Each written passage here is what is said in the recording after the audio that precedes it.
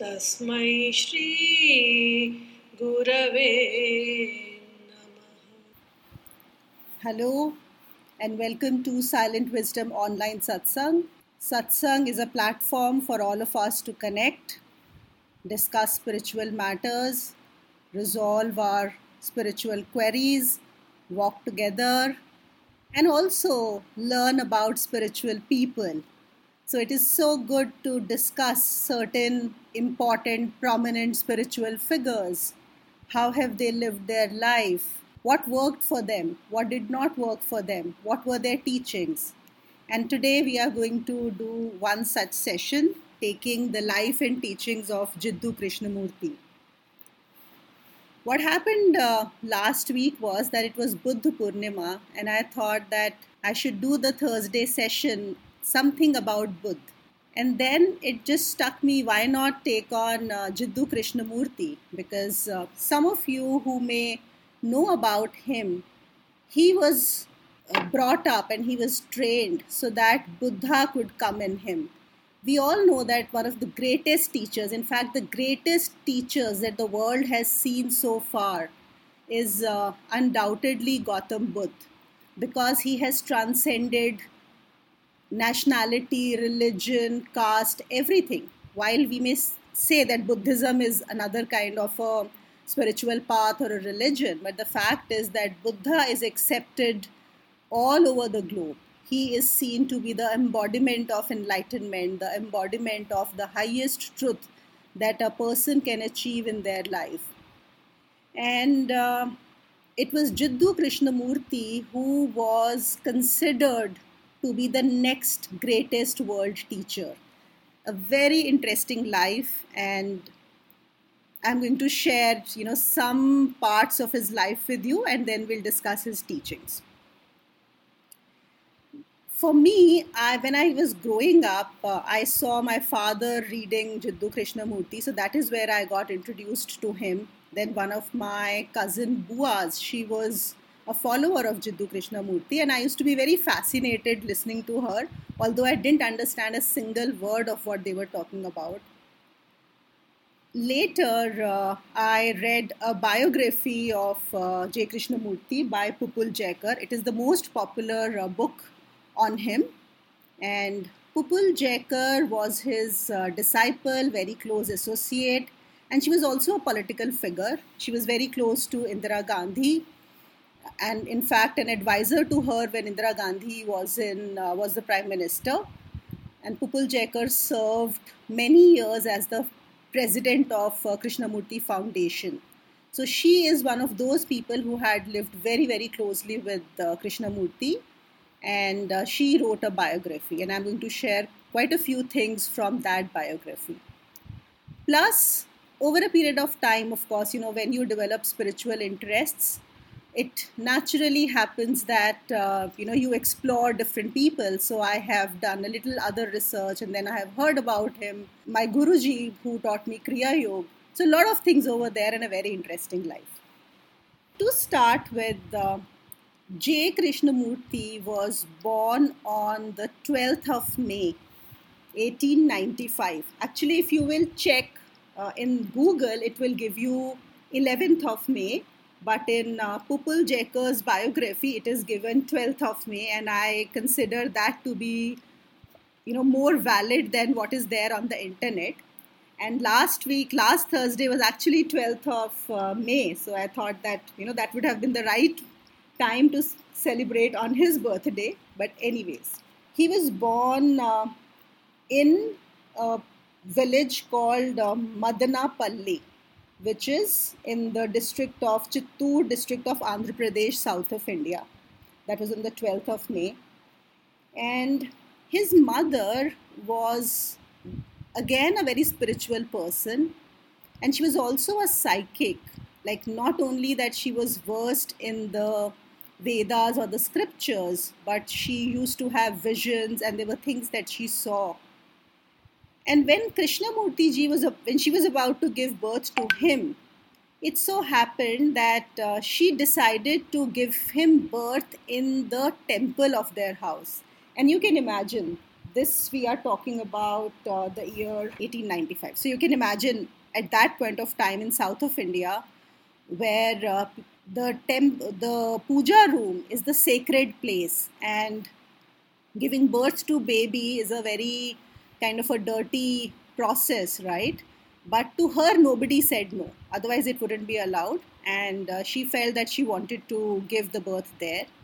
And once she was ready, she felt the labor pains. That is where she went. And when the baby was born, of course, as is the tradition in India, the next day his horoscope was drawn, and the astrologer, a very well known astrologer who looked at his horoscope, he told his father that his son would be a very great man. He is going to be a great teacher, which the world will know. And J. Krishnamurti was the eighth of 9 children of his parents. And after 3 years, there was another son born to them whose name was Nityanand. And J. Krishnamurti was very close to his younger brother Nitya. Interestingly, when they were growing up, Krishnamurti had no interest in studies. He did not show really any particular inclination to academic work. He used to spend a lot of time looking at the clouds, at ants, insects, and just gazing into the vast distance. In fact, his teachers said that he was possibly mentally retarded, and he was described as sickly and mentally developed. It also so happened because for 1 year his body was so weak, and he used to get these infections very soon. So for one whole year he could not even go to school. Comparatively, his brother was extremely intelligent. But Krishnamurti was very attached, one, to his mother and also to his younger brother. And his mother passed away when he was just 10 years old, that is in 1905. And Krishnamurti later, when he has written his memoirs about his mother, he has talked that she was the one who introduced him to the Mahabharata and the Ramayana and the Indian scriptures, and also to the Theosophical Society and to Annie Besant. I'll talk more about Annie Besant as we continue.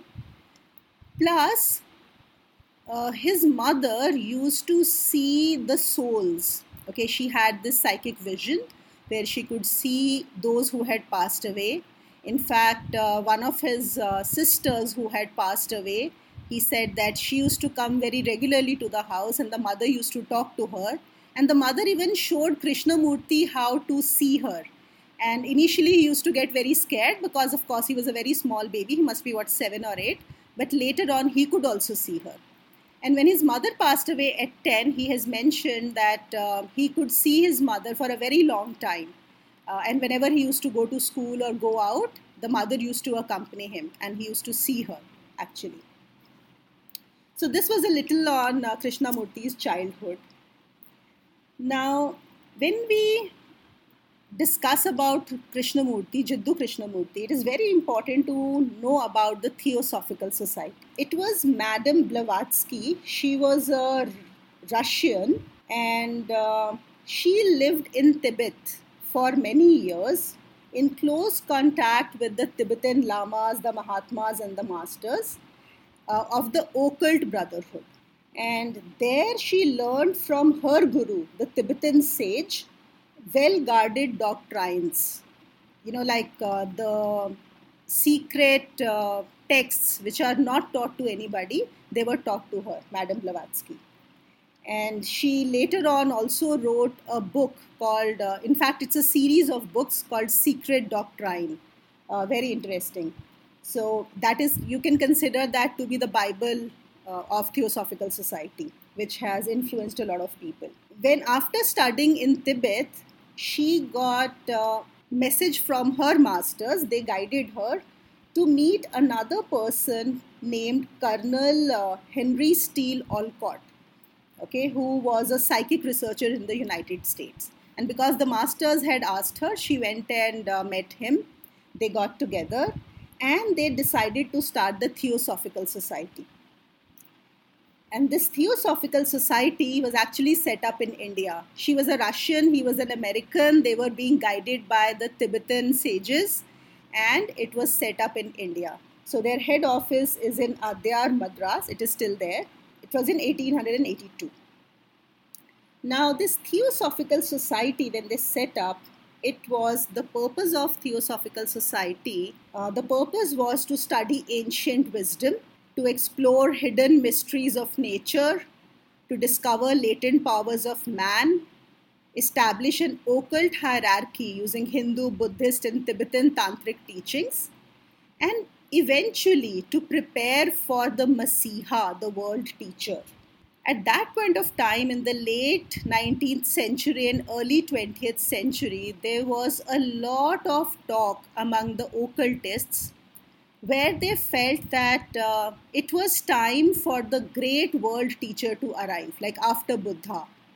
And who is going to teach the world? Who will be someone who will go beyond religions, nations, and everything, and whom the whole world is going to listen to? And they were talking about that. So actually, even when Madame Blavatsky set up this Theosophical Society, it was all these things are there. But yes, their main purpose was to prepare for the world teacher. And Theosophical Society mainly is an occult tradition. Okay, in fact, it is said that the best of the records and the best of the scriptures in the occult field are in Tibet. But now, because of Chinese invasion, nobody knows, where they are and what has happened to them. And after that, the best scriptures, the best library of all those occult texts is in the Theosophical Society in Madras. That is where it is. At that point of time, all of you, I'm sure, must have heard about Annie Besant. And Annie Besant actually was a very prominent figure in UK, and someone who was very powerful, extremely organized, extremely good organizational capabilities. Plus, she had friends like Bernard Shaw, and very dedicated. Plus, someone who was passionate about freedom of thought, women's right, unionism. So, someone really, really well connected and very influential. And she happened to read this secret doctrine by Madame Blavatsky, which changed her life. It turned her life completely 180 degrees. And just after reading that, she immediately went and met Madame Blavatsky. And the moment she decided that this is what she wanted to pursue, at that point of time in 1893, she traveled to India. And you know what bothered her when she came to India, because she was so amazed by what the secret doctrine had told her, and after reading her that what all possibilities are there in India, she was extremely disappointed that in India nobody is interested in those spiritual pursuits. A country which is a genius for the spiritual knowledge, they have no idea about it. One of her first lectures in her speeches, I want to share some excerpts from there. And she said, "If religion perish here, it will perish everywhere. And in India's hand is laid the sacred charge of keeping alight the torch of spirit amid the fogs and storms of increasing materialism. If that torch drops from her hands, its flame will be trampled by the feet of hurrying materialism, eager for worldly goods. And India, bereft of spirituality, will have no future, but will pass on to darkness, as Greece and Rome have passed." And one of the people who got influenced by her speeches was none other than young Jawaharlal Nehru, who was only 12 years old at that point of time. And after listening to her, he went to his father, Motilal Nehru, who was already a theosophist. He had already taken initiation in theosophy from Madame Blavatsky.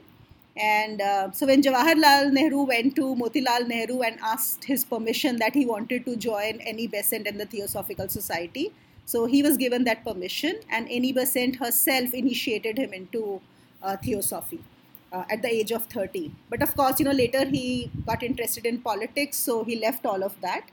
But that is how powerful and influential she was.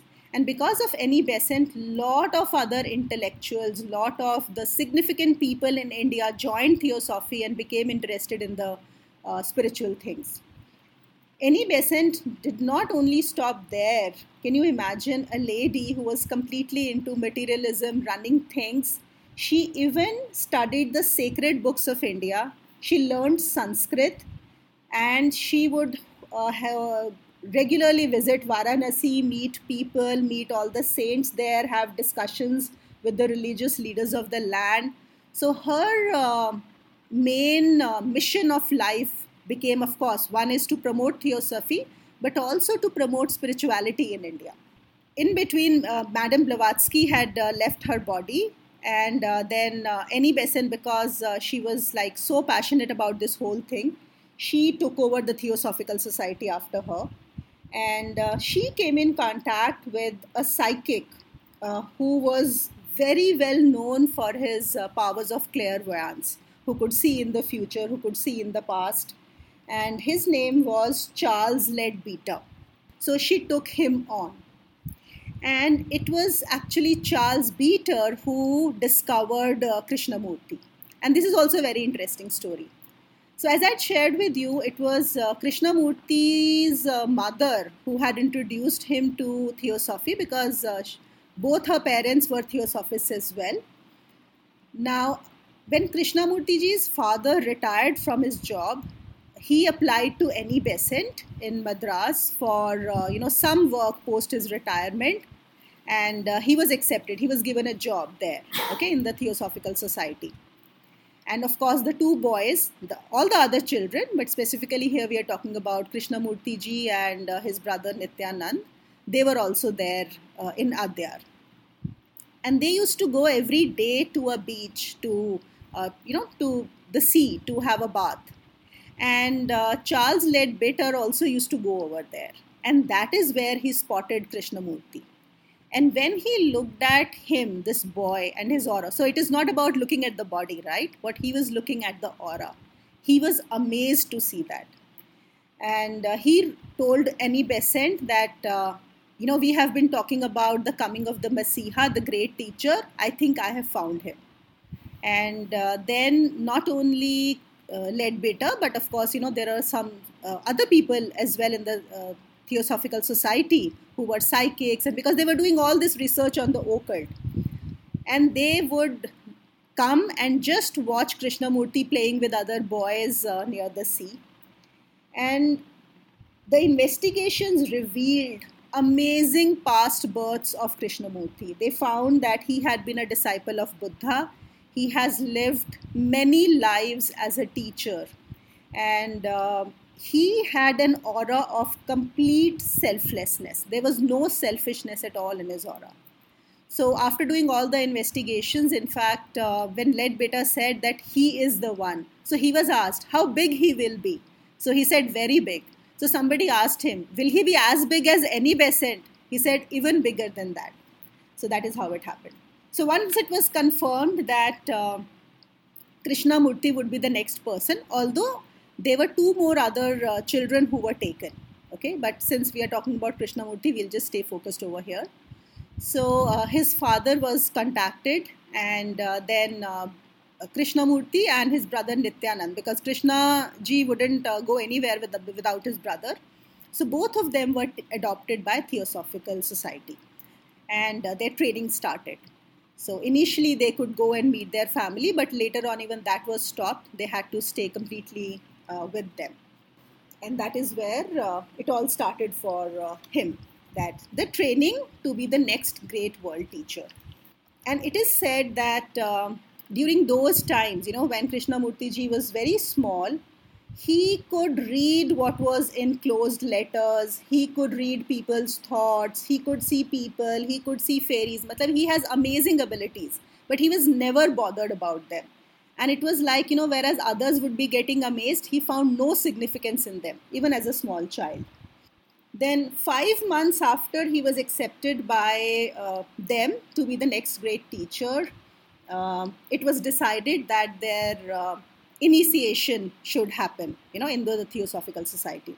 Before that, I also want to mention over here that while they were doing investigations on Krishnamurti ji, that whether he is going to be the next one, Annie Besant was visiting, as I shared with you. She used to meet a lot of people in Varanasi, the great saints, and she was also in touch with Swami Vishuddhanand. And he was one another amazing saint and an amazing person from the occult field who was in connection with, what we called Gyan Ganj. And she even checked with him and showed him the pictures. And he also confirmed. Vishuddhananji is also confirmed. He's also known as Gandha Baba. There is a mention of him in Autobiography of a Yogi. And he also confirmed that yes, he is the right person over there.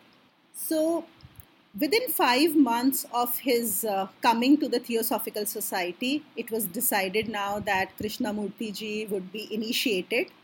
And his initiation was not going to be a simple one, very interesting. Now, see, Theosophy or the Theosophical Society is all about the occult field. And in occult, it's not all only about the people who are there in the body, okay? There are connections with the astral world, with the saints who are there, okay, with the other lokas. And in Theosophical Society also there was a hierarchy. Of course, down over here it was Annie Besant and Charles Leadbeater who were running the show. But then of course there were people above them. So on the day of the initiation, Charles Leadbeater and Krishnaji both went in their astral bodies to the other world for him to be initiated, where of course they had another hierarchy. And where he also met, it is said that Buddha met Maitreya. So not Buddha but Maitreya. That is another, one of the bodhisattvas. Now, it is supposed to be like something, a very, very beautiful experience for Krishnaji when he has mentioned about it. And in fact, he has also written a book. One of his first books was At the Feet of the Master. Okay, when he was very young, he has written that. And you could all have a look at it. And after he was initiated, this is at the age of 15, J. Krishnamurti, after being initiated and accepted by the masters. So this was a little on his life and how he came over here. Now, after the initiation, the kind of experiences, and quite a few of them are mentioned over here, but I want to specifically call out a couple of the experiences what Krishnaji has written in his own words. And he writes over here, I had the first most extraordinary experience. There was a man mending the road. That man was myself. The axe he held was myself. The very stone which he was breaking was a part of me. The tender blade of grass was my very being, and the tree beside the man was myself. I almost could feel and think like the road mender, and I could feel the wind passing through the tree, and the little ant on the blade of grass I could feel. The birds, the dust, and the very noise were a part of me. Just then there was a car passing by at some distance. I was the driver, I was the engine, and I was the tires too. As the car went further away from me, I was going away from myself. I was in everything, or rather, everything was in me. Inanimate and animate, the mountains, the worms, and all the breathing things. All the day I remained in this happy condition.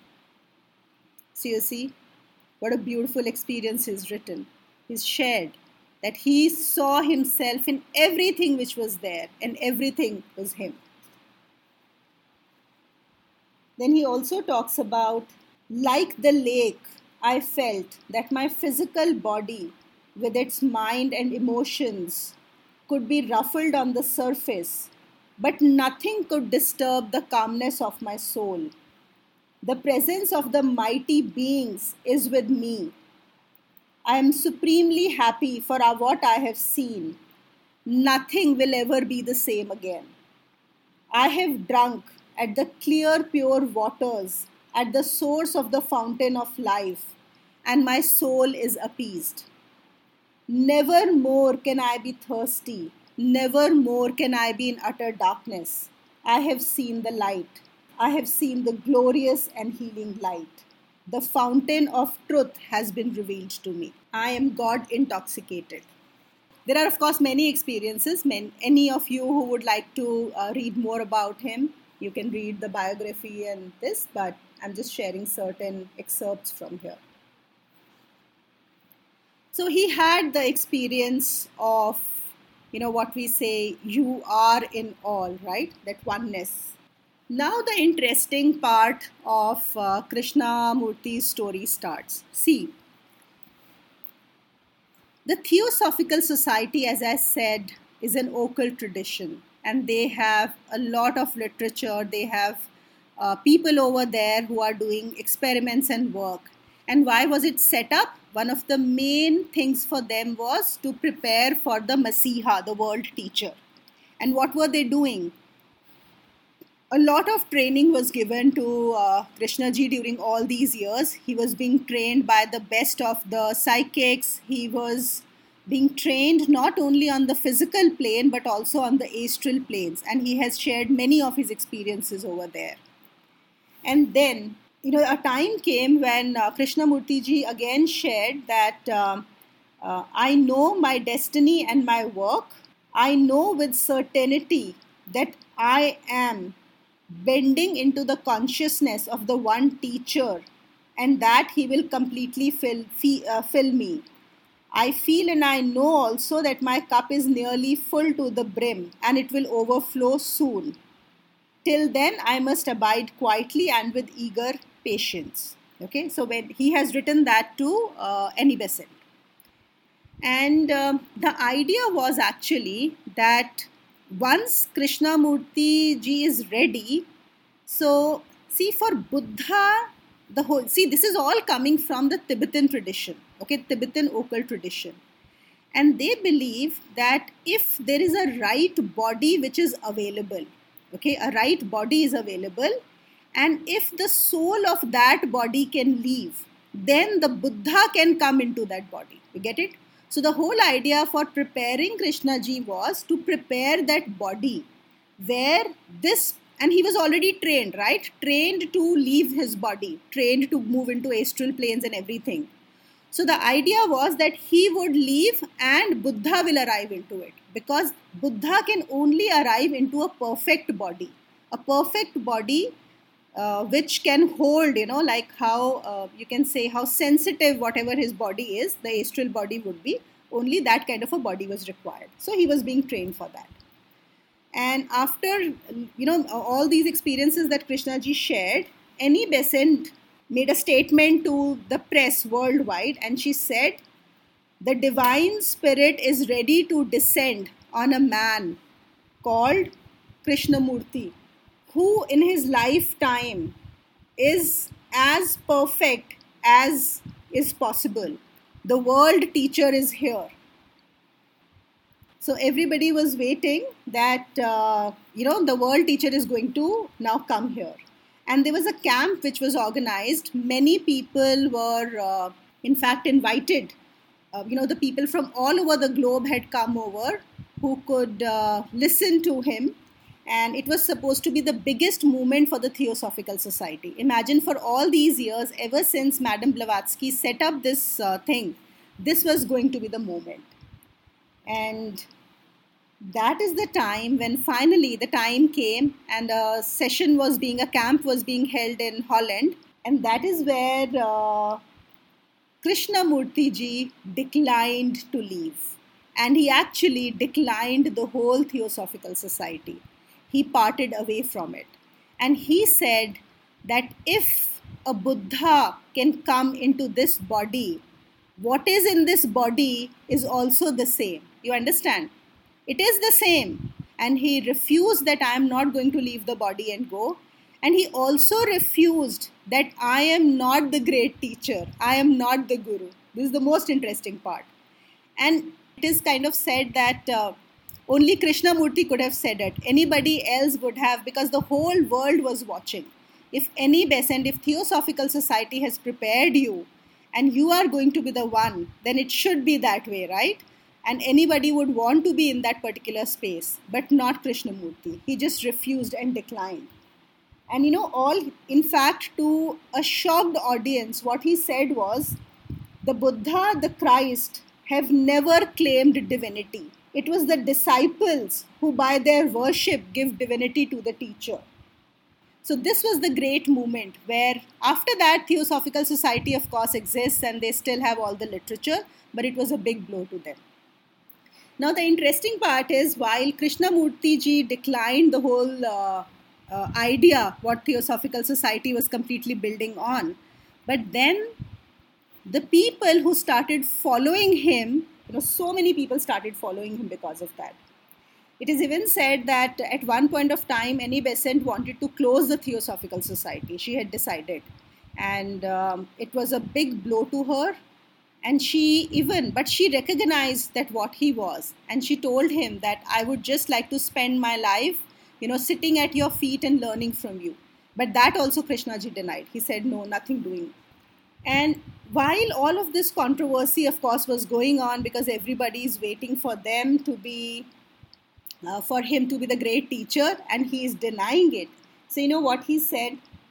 He said, I have only one purpose now.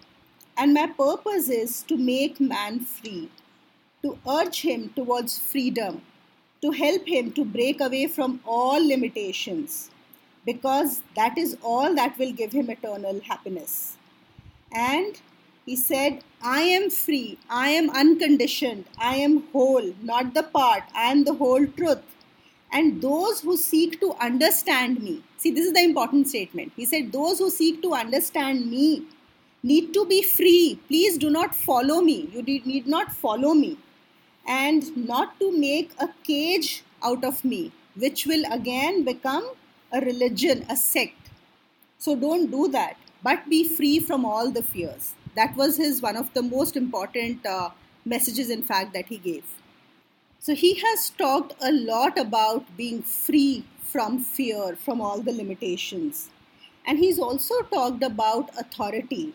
He said people generally are so accustomed to authority, and they think that that is what will lead to spirituality. And you think that there will be some extraordinary powers which will transport you to eternal freedom, which will happen. But he says your whole outlook is based on authority, and you need to be free from the authority. You need to be free from all the fears, including the fear of authority. That is one he's talked about. And then he has talked a lot about being free from the security. So as you can imagine, the more a guru says, you don't need authority, you don't need to follow me, check your own ideas, check your own mind, and don't follow anyone. So many people followed him. So many people. It so happened also, and he was one person who was completely against gurus. And it is very interesting, you see, because if you see, he himself has been trained by so many gurus.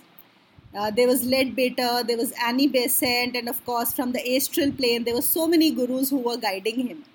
And he has also written, as I said, one of his first books was At the Feet of My Master, where he's talked about those gurus. But the moment he understood and he started speaking, he was completely against gurus. And in the spiritual circles, of course, what he has shared, his teachings are absolutely clear and straight. There is no dilution over there. But in the spiritual circles, one thing of which he is generally criticized of is that he did a lot of disservice by saying that you don't need a guru. Because how many people would have the same intellect as Krishnamurti to be able to understand what he was saying?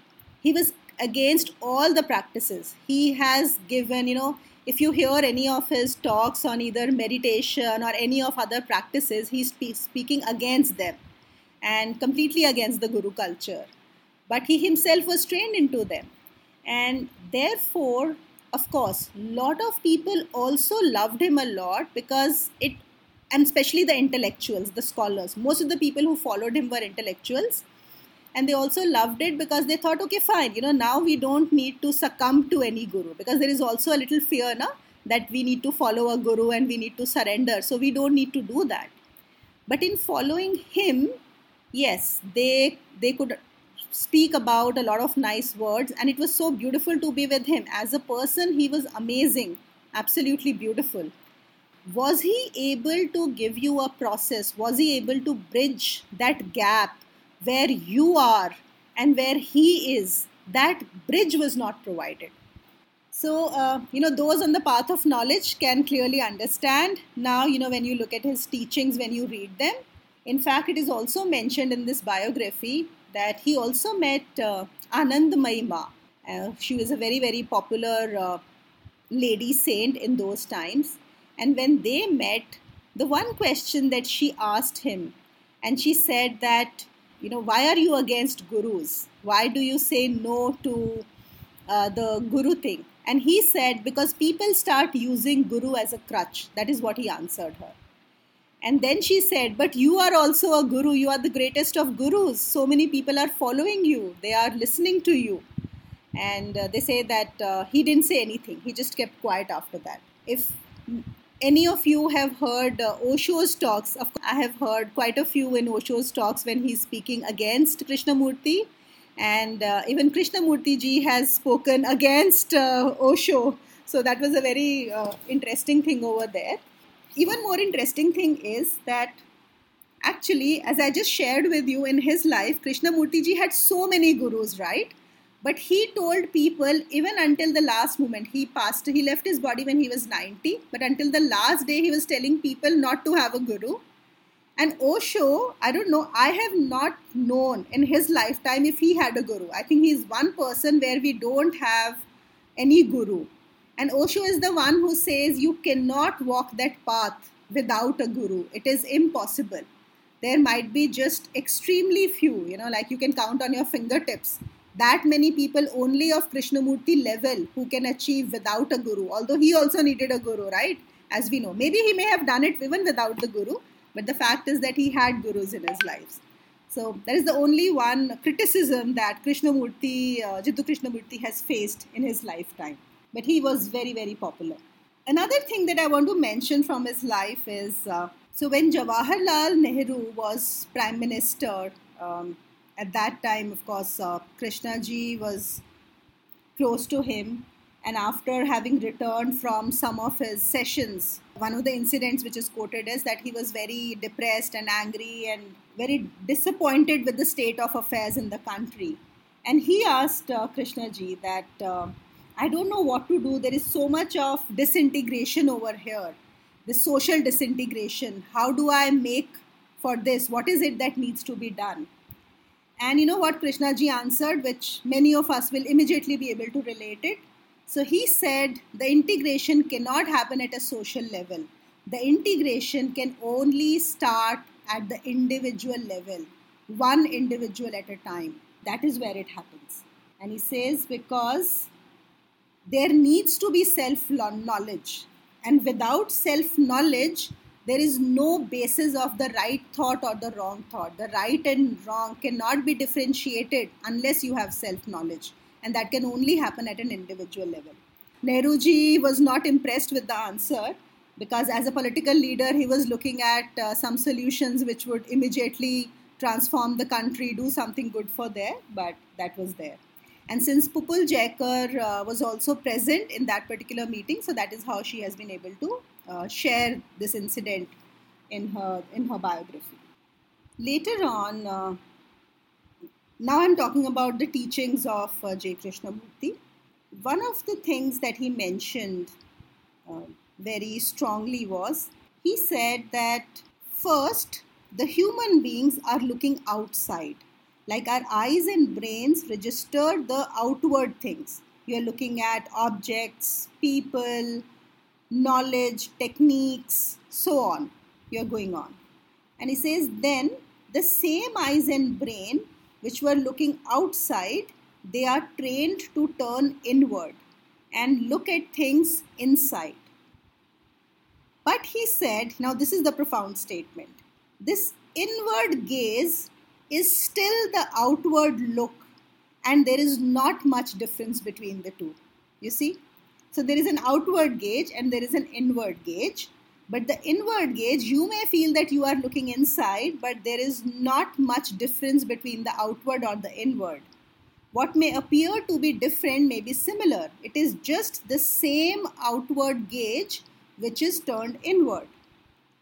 And then he says, but there is an inward observation which is not the outward observation turned inward. There is an inward observation which is not the outward observation turned inward. This inward seeing is without the border of time and space, and in this flash a new perception is born. Some of the teachings, very important, are observer is the observed. Observer is the observed.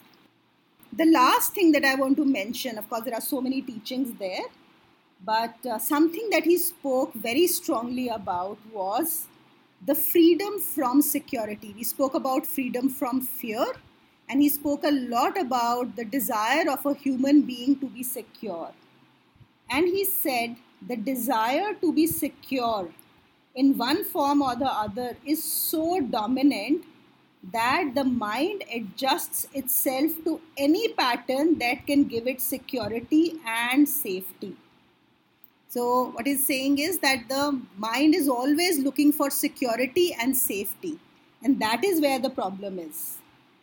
To understand and to be aware of this desire of the mind to want to be secure is what that brings its own freedom.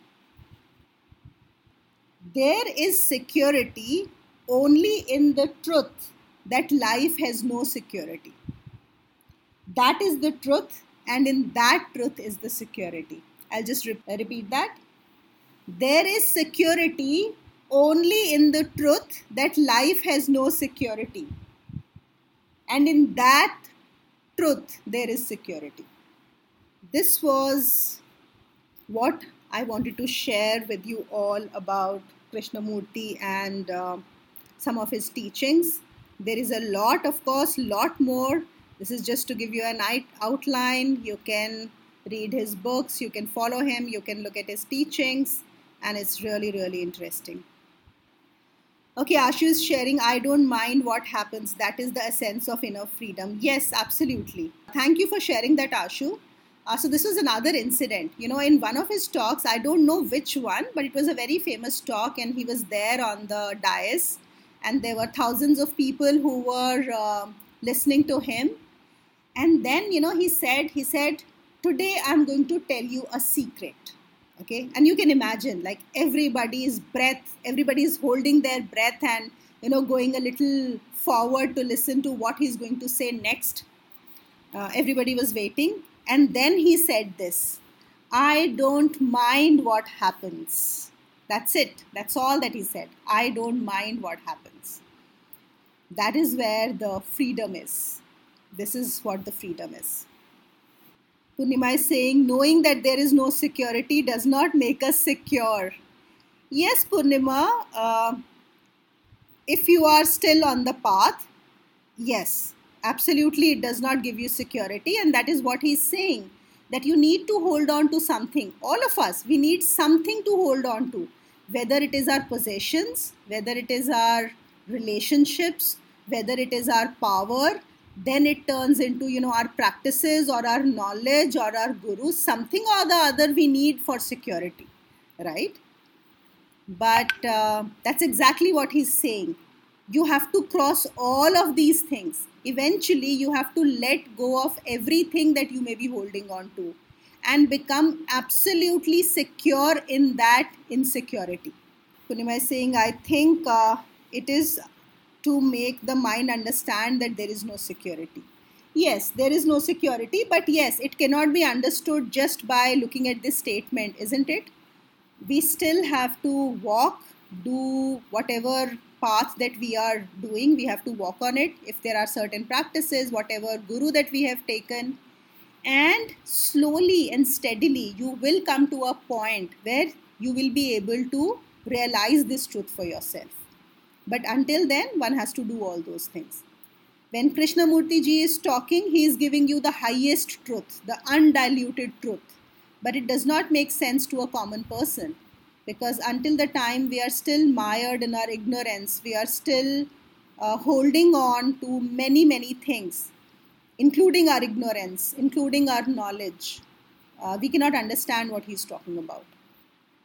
So, many times we keep talking about, how we have to adjust with the society. He also established schools which are really good. The most famous is the Rishi Valley School. And when I was listening to Sadhguru's talk on Krishnamurti, he mentioned that, what helped him to know about Krishnamurti was that he was influenced to put his daughter in Krishnamurti's school.